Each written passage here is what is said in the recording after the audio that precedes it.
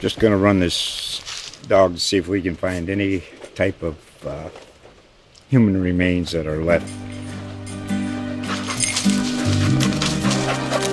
Listen to Where Secrets Go to Die, The Disappearance of Derek Hennigan. From the Detroit Free Press, a new podcast set in the woods of Michigan's Upper Peninsula. Available on Apple, Spotify, Freep.com, or wherever you get your podcasts.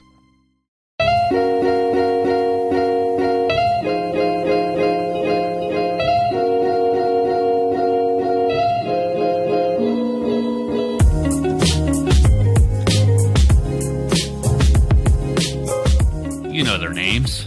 You know the organizations and businesses they lead. You might even know their faces.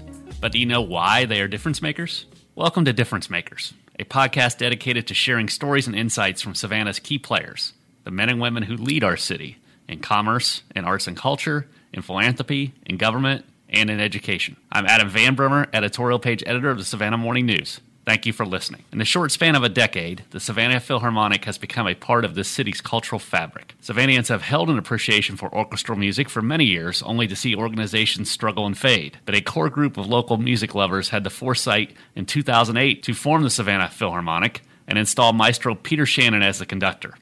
The startup orchestra was able to tap into pent-up demand initially and has grown steadily in the years since, particularly so in the 3 years since Terri O'Neil joined the organization, first as development director and now as executive director.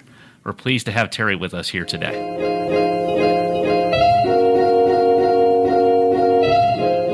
I'm pleased to be joined on Difference Makers today by Terri O'Neil, executive director of the Savannah Philharmonic. Terri, of course, has been in town for quite a while. A lot of people know her from her former business down off of Abercorn and 37th Street, an antique store, and then her work at Historic Savannah Foundation more recently. She has been working with the Philharmonic, first as a development director, now as the executive director. But Terri, let's go back a little bit farther than that. I know your ties to Savannah go back to your childhood. Can you kind of fill us in a little bit about yourself? Well, good morning. Thank you, Adam. This is just a wonderful opportunity. I'm thrilled to be here to talk about the Savannah Philharmonic Orchestra. But yeah, looking back, my family, we moved here in 1971.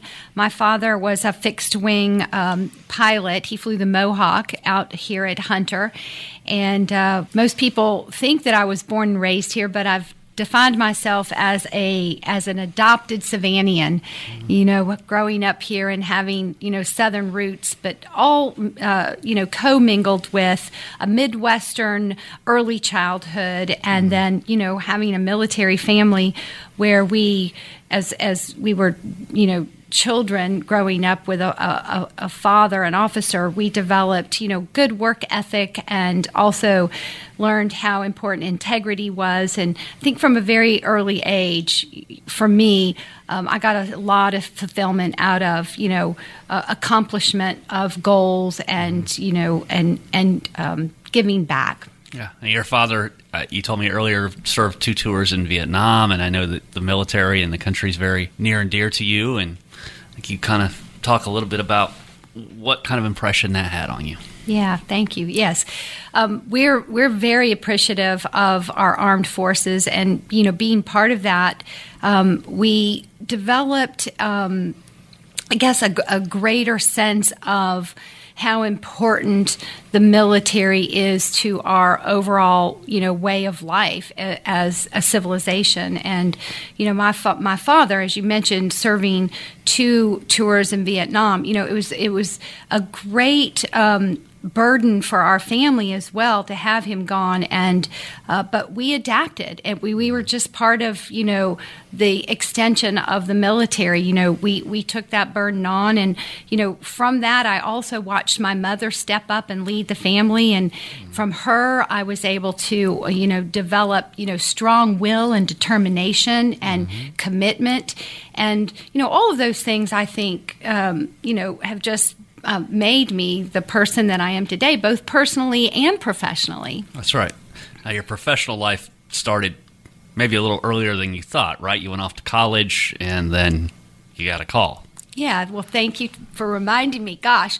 So I attended high school here. I went to Beach High School and enrolled early at Armstrong State College then, and was well on my way to a college education. And I was fortunate enough to get a job, a corporate job. So while I was pursuing my college education, I also took on a career.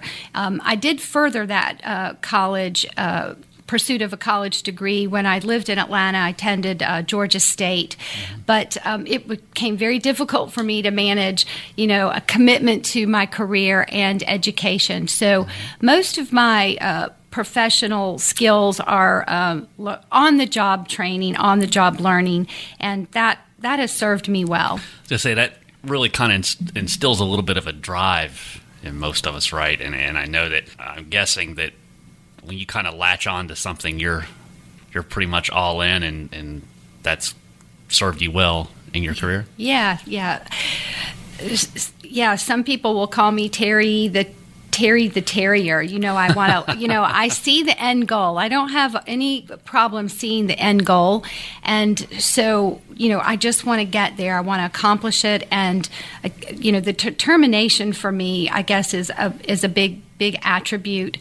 And it's been quite a path to get to come from, a child growing up in the south side of Savannah, Paradise Park, participating in the school activities from, student government to tennis to, an early college pursuit of a college degree, and then again a young mother too.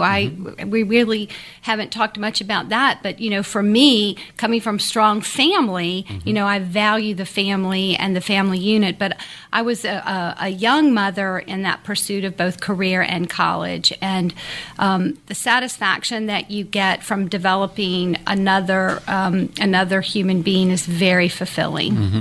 Underneath it all, you have an appreciation for orchestral classical music. How far back does that go, and how much has that played, even before you took on your current role, how much has that played in your life? Yeah, thank you. Growing up in the 70s, music was a large part of, I think, everyone's life, right? It was a troubled time. You've got war and politics, and so music for my parents was just something that we always had in the house. And so for me, music, both classical, there was definitely rock and country. We had lots of genres of music in my house. But for me, the music was really what united us. Whether it was in the living room or outside in the backyard, music was what brought us together. Aside from mealtime, right. but besides mealtime, it was the music that brought us together. And I'm so proud to now further my career and really my commitment to our community. For me, it's making the quality of life in Savannah better, and music still brings people together, whatever the genre is. In my case, it's classical music, and again, I couldn't be more proud to be a part of it. Did you play? Did you piano lessons, flute, sing in church choir? What was your exposure to music? I always get that question. Usually when I'm asked that question, I have artistic director and conductor Peter Shannon beside me that elbows me to say, and raises his eyebrows. No, I did not pursue music. My siblings did. My brother played the trumpet, my sister played the clarinet, but I really spent my time on the tennis court. Oh, that's a good instrument too, though. Yeah, it is. It has strings of its own, right? That's right. And I use them well. Yeah. But for me, it's really I appreciate the music, and gosh, the commitment that goes into making that music is really amazing. Right. Plus, we all sing in the shower. You had kids, I had kids. We sing at bedtime. You get some music here and there. Yeah, absolutely. So I imagine another question you get all the time is, did you ever imagine running an orchestra? I'm the first one to actually, I think I might make the statement more often than I'm asked, because people who've known me for the decades that I've been part of this community that we call home, I say, I never imagined that I would be leading an orchestra, a Philharmonic orchestra. But, it must have been destiny, because along with Peter Shannon and our board and our committed staff, we have really taken the organization the last 3 years into what we call warp speed growth. Not just, financially, but organizationally, structurally, and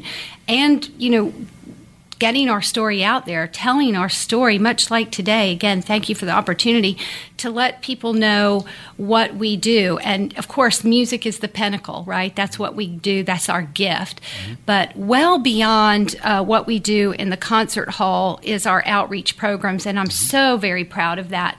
So one might ask, you're running an orchestra, but really it's an organization that gives back to the community. Mm-hmm. And we do that through outreach programs like Orchestra Lab, which is a music education program in partnership with Savannah Chatham County Public Schools. Mm-hmm. It's fourfold, but at the top of that is what we call our Orchestra Lab concert rehearsals. So on Friday dress rehearsals of our concerts, we bring students in, hundreds of students in to the Lucas Theater, and what we're teaching them is we're not only teaching them about the musical piece they're about to hear performed, but we're teaching them about the conductor, we're teaching them about world history at the time the piece was written, and then so they get sort of a full view of what was happening, and then they hear the piece. Mm-hmm. Maestro Shannon is mic'd, so they are getting to see, the production of the music in a professional environment, and that does so many things for those students. First, it gets them into a historic theater. They get to see, the music being made, how it's made, but also exposes them to potential, careers in music. Sure. And I think I mentioned, 95% of our musicians are involved in music education. And for me, I'm so proud of that, because our mission to enrich and educate and, of course, raise awareness for performing arts. But, we all take this mission to heart, and you can see it. I like to say, if you've not worked in not-for-profit, I call it the land of not-for-profit, right? There's never enough time or money or resources. But when you really believe in what you're doing, it's just very fulfilling to see it all come to be. Right, and obviously the orchestra the Philharmonic has a tremendous cultural impact on our town. And it's also interesting for me to think about the economic and the social side of it. You mentioned the schools. We're going to talk about Picnic in the Park in a minute, and we'll talk about some of the programs in the schools that are going to be part of that. But what about some of these other programs that you've got going on from, I know you mentioned a partnership with Carnegie Hall. I know you mentioned the orchestra in the street that goes into maybe disadvantaged or other neighborhoods that might not have a lot of exposure to orchestral music beforehand. What kind of walk us through some of that? Yeah. Gosh, again, it's really amazing how much we do when we're not in the concert hall year round. And as you said, Orchestra Lab, the concert rehearsals, we also we take our professional musicians and we go into the schools and we work with the music teachers and the band directors. We learn firsthand from them what their challenges are and what their goals are. And we're working beside them throughout the year to ensure that they achieve those goals. We're very proud of that. We also developed a program called Philharmonic in the Street. That's where we go to neighborhoods where the residents may not think to go to a classical concert or may not be able to go to a classical concert. So we take the music to them in their neighborhood, and we partner with other organizations in that neighborhood, much like Greenbrier Children's Center. Mm-hmm. So we're going to have our second annual Philharmonic in the Streets on November 18th. From 1 to 4 o'clock at Greenbrier. And in partnership with Greenbrier, we've reached out to the schools in that area, the churches in that area, and it'll be just a Sunday afternoon throwdown. We'll have barbecue and kids' activities for the children. But it creates an opportunity to have positive dialogue and for folks who otherwise wouldn't get to experience orchestral or classic music to witness it. And we put our musicians on stage.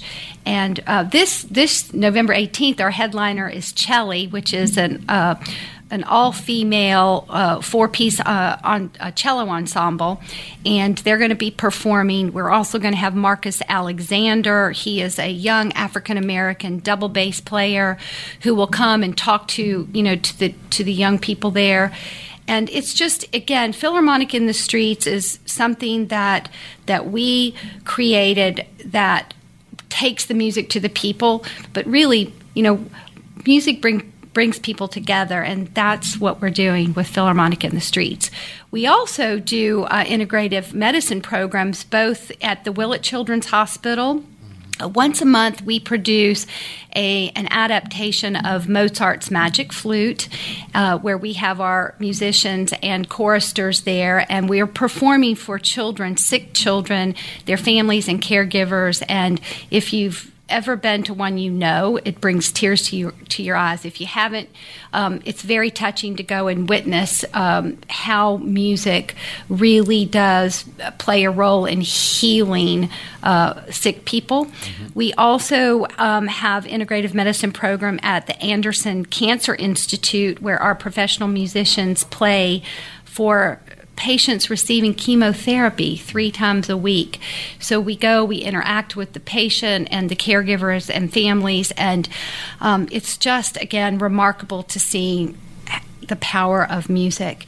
And we will soon announce, I guess I can announce it here, but we are partnering with the Nancy and Curtis Lewis Cancer Center, and we're going to be implementing a program there as well. Well, you talked about being able to reach out and connect, and I know that this Sunday we're taping this on Thursday, the October the 4th, and it'll be up Friday morning ahead of Picnic in the Park. I know some people will listen to this after Picnic in the Park, but let's just talk about that event. I know that the Philharmonic has gotten involved with that in the last couple of years and really kind of elevated it, and I know that it goes beyond just the Philharmonic playing to extend to some of the school groups that the Philharmonic works with, right? Yeah. So Savannah Philharmonic adopted Picnic in the Park in 2015 as part of our mission. And yes, we have certainly grown it to include our Orchestra Labs students who we work with throughout the year. We have a very rich relationship with the 3rd Infantry Division. So once again, this year we'll have the Army Band. This year it's the Jazz Band Ensemble. We'll have the Color Guard. Again, it's part of our mission to give music back to the community. So with the school groups, with the military, we're there 3 o'clock to 9:30. Again, music bringing people together. This year being our 10th season anniversary, we've elevated the experience a little bit. We've partnered with Stagefront. The theme is Illuminating the Night, so I expect that attendees are going to be wowed by some digital effects that will be accompanying Peter's performance with the orchestra.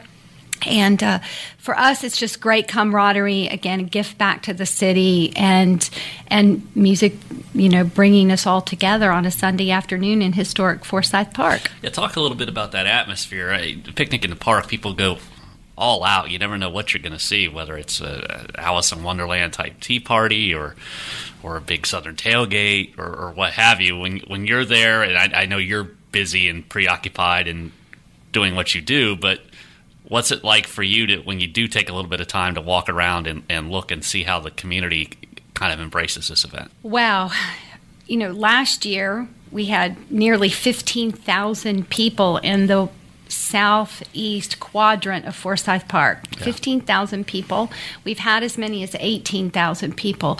So if you can imagine 18,000 people there on a Sunday afternoon with so many activities, and one of the favorites is the picnic venue contest. Mm-hmm. And our presenting sponsor this year is N Market. Mm-hmm. N Market will be conducting the picnic venue contest, and you will see so many interesting creative venues, from where trapeze artists to 1940s, swing dancers, to Forrest Gump sitting on the park bench, handing out chocolates. It's just this very dynamic event.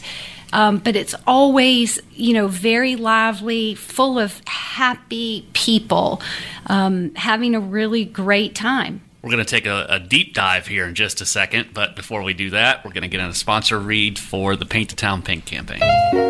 We are pleased today to promote the Paint the Town Pink campaign. Breast cancer has touched most, if not all of us, in some way or another. And each October, we take the opportunity to raise awareness of the disease's dangers and to encourage women to do self-checks and schedule mammograms. As part of the Paint the Town Pink campaign, October 29th is Mammography Day, with St. Joseph's Candler completing hundreds of mammograms at 6 locations located across the region. Financial assistance is available for the uninsured and the underinsured, so there's no excuse not to get your mammogram taken care of. Call 912-819-PINK, that's 912-819-PINK, today to schedule a mammogram to help us paint the town pink. We're back with Terri O'Neil. Terri, let's dive a little bit deeper into some more philosophical, more theoretical kind of discussion. And one thing that we didn't cover in the previous section was the Spotlight Sunday Afternoon Concert Series and what it means in terms of attracting the new audience, the next generation for orchestral music. Yeah, that next generation is certainly a challenge for classical organizations across the country, if not the world, and something that we talk about regularly, trying to develop strategies to how do we attract younger audience, right? So one of our initiatives is called the Larson's Musician Spotlight Series. It's sponsored by Ken and Nancy Larson, who just really are passionate about music education for our youth. And so this particular concert series, we have 7 concerts. Actually, we've already had one this past Sunday at Lutheran Church of the Ascension. It was practically sold out. Brass on High. It was a 13-piece brass ensemble. And what makes these Sunday afternoon concerts so fabulous for students, young professionals, and families is, number one, they're very affordable. Student tickets are half price. And you come into a beautiful historic church, and you sit down, you hear this beautiful music for an hour, and then you get the opportunity to mix and mingle with musicians. So it's accessible, it's affordable, and it's interactive. And, what better way to spend a Sunday afternoon? So we're really proud of them.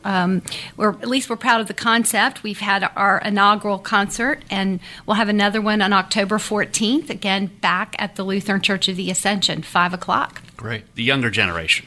I know you mentioned that you're reaching out to them. I know that when I was a child, I gained appreciation for certain genres of music because it was played for me all the time. My parents they liked 60s rock and roll, and then they also played some classical music, and it just kind of gradually, I heard it all the time.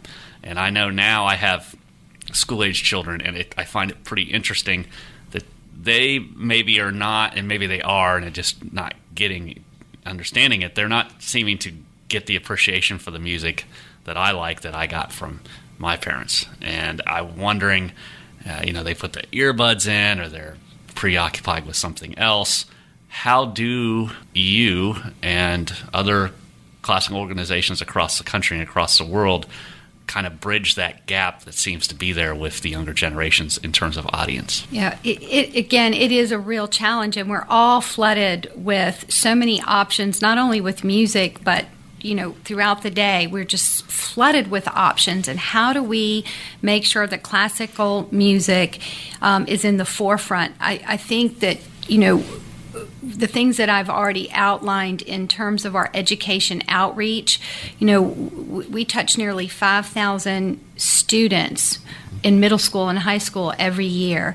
And we like to think, when we hope, and I think we've proven that our programs are impacting these children who otherwise would not have that classical music experience or education. So, if you look at it as a cycle, the earlier we can touch those students, those young people, and keep it in the forefront throughout education and culturally within our in our neighborhoods and in our communities, and all the way through high school. And then at high school, we're hoping then that, and right now it's still a little too early to see, but we're hoping that those students then become, as they mature into adults, they become the attendees to the classical concerts and champions. And right? champions, Yeah, advocacy is something else, right? So in these relationships that we're building with the students, it's about, first and foremost, we all know that music education improves math skills, memory skills, so it makes them become hopefully a better student throughout their student career, their educational career. But we want them to also realize that there are opportunities for careers, for their own careers. If they love music, then they can make music their profession and earn a living from that. And if nothing else, we have to build music enthusiasts and advocates for classical music. And I think we're doing that. But again, it's all so new, we haven't been able to track the long-term results. Yeah. But I will tell you this, at our concerts, both orchestral concerts and our first Spotlight series and our May 20th Philharmonic in the Streets, the young people and the families that are there are in greater numbers than they were 5, 6, 7, 8 years ago. Right. So I hope that the investment that we're making now continues to show that that we're advancing and developing that younger audience, and as you pointed out, music enthusiasts and advocate. There you go. All right, well, let's talk a little bit about the Philharmonic and the history. It's a big deal this year. It's the 10 years of the Philharmonic, 10 successful years. Can you kind of take us back in time and talk about where the Philharmonic started and kind of the path forward over the last decade? Okay, this is a fun story. I like to tell it, and this is one of those times I wish Peter were here to enjoy the moment. But, the Savannah Symphony, which predates our organization by a number of years, unfortunately went out of business, I believe, in 2003. And it was sad for our community not to have a professional symphony orchestra. I mean, we are a very culturally rich city, and again, it was a great loss. From that, there was a smaller group of musicians that formed the Savannah Sinfonietta. And although they were able to provide music in what was then a void, I wasn't firsthand with that organization, but in conversations, my sense was, that structurally they just didn't have the capacity to provide that level or that large of an orchestra. Although again, they were performing and they did give the gift of music. But there was also an organization, Savannah Choral Society, which is where the Savannah Philharmonic really developed from, which is unique. You often hear that a chorus is built and developed from within an orchestra, but for us, it's the reverse of that. So in 2008, the Savannah Choral Society hired Peter Shannon to conduct the chorus. Peter came from Germany along with his wife, Quinn, who is a concert pianist. And Peter developed relationships not only with, obviously, folks within the chorus community, number one, David Frothingham, Melissa Emery, but also a community leader and philanthropist, Dick Platt. And there was just that small group of them who really believed that there was a need for an orchestra, and with their commitment and determination, they could raise awareness and funds, right? Mm-hmm. We've got to have money for a full professional orchestra. And surely and historically and proudly, by 2009, that small group of people formed what is now the Savannah Philharmonic Corporation. Again, our public name, but Savannah Philharmonic Orchestra and Chorus. And so I couldn't be happier to congratulate them. And 10 years in the making, 10 harmonious years. We're here selling out the Lucas Theater.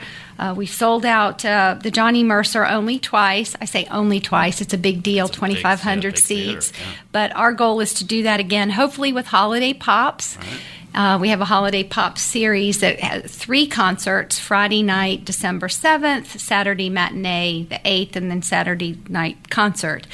So, 10 years in the making. Yeah. Talk a little bit about the growth. I mean, do you start with a core group and then you start adding chairs? Do you start with a couple of concerts and then I think now you've got 17 at least 17 events, probably more than that in terms of concerts. How did the growth happen and was it just kind of you're looking at this is how much money we have and this is what we're going to try to achieve and we're going to try to stay in the black and we're going to grow it as the finances allow? To ensure our financial success, right, you've got to have the funds to produce the music. Yet we do set the budget ahead of time, and, artistic director Peter Shannon builds the program within our budget. And over the 10 years, I will say the last 3 years we've had warp growth, right? So we have added 2 concerts in the 10th season, which does give us, the 17 concerts. But in the early days, when they had their first executive director, which was David Pratt. David Pratt was really instrumental, along with his board at the time, to infusing that financial stability to allow them to have a bigger orchestra. Obviously, each piece of music requires, different musicians. So, you could have a very large orchestra. So we're playing Shostakovich this season, which is a huge orchestra compared to, a much smaller piece where we don't have the need. So when Peter's planning the program and he's working within a budget, he can choose pieces that we know that we can afford and still be able to produce that really high quality concert performance. Wow, that's interesting. It is. And we're a per service organization, so our musicians are contracted by concert, which also, from a business perspective, it's some would say a smarter way of doing it. Obviously we'd like to be so stable that we could employ our musicians full time, but for us that's just not in the immediate future. Right. And I hope we will talk a little bit more about our musicians. I'll get to them because they are really the heart and soul of the orchestra. But back to the business side of things, we've been very wise and strategic about not only growth, but how we spend the money and making sure that we don't overcommit on the artistic side. Right. You mentioned the musicians, the life of a musician. What's it like? And I imagine that they do more than practice whatever the upcoming piece is 8 hours a day. Am I right? Yeah. And we've already noted, right, I'm not a musician, but I've observed this firsthand, and I have such admiration for our professional musicians. I mean, it is tough. They, not only are they performing with our orchestra, but some of them perform with multiple orchestras throughout the region, and they also teach, whether it's private lessons or in schools. But because they're it's multifaceted. They don't just show up at a concert hall 5 days a week and practice. They're traveling from city to city. They're from school to school. And it's really admirable, the commitment and contribution that they make on a personal level. Right. It's remarkable. But I will also say, the community within the musicians, for me, has been very rewarding because I see the camaraderie among the musicians. We have a few married couples who perform with us, and now they're having children and they're bringing the children's to the rehearsals. So it's you talk about developing audiences. We have infants really out in our concert hall who are listening to this classical music from birth to, it's exciting. Yeah. It's exciting. And they're teaching private lessons, they're teaching in schools, they're teaching in universities.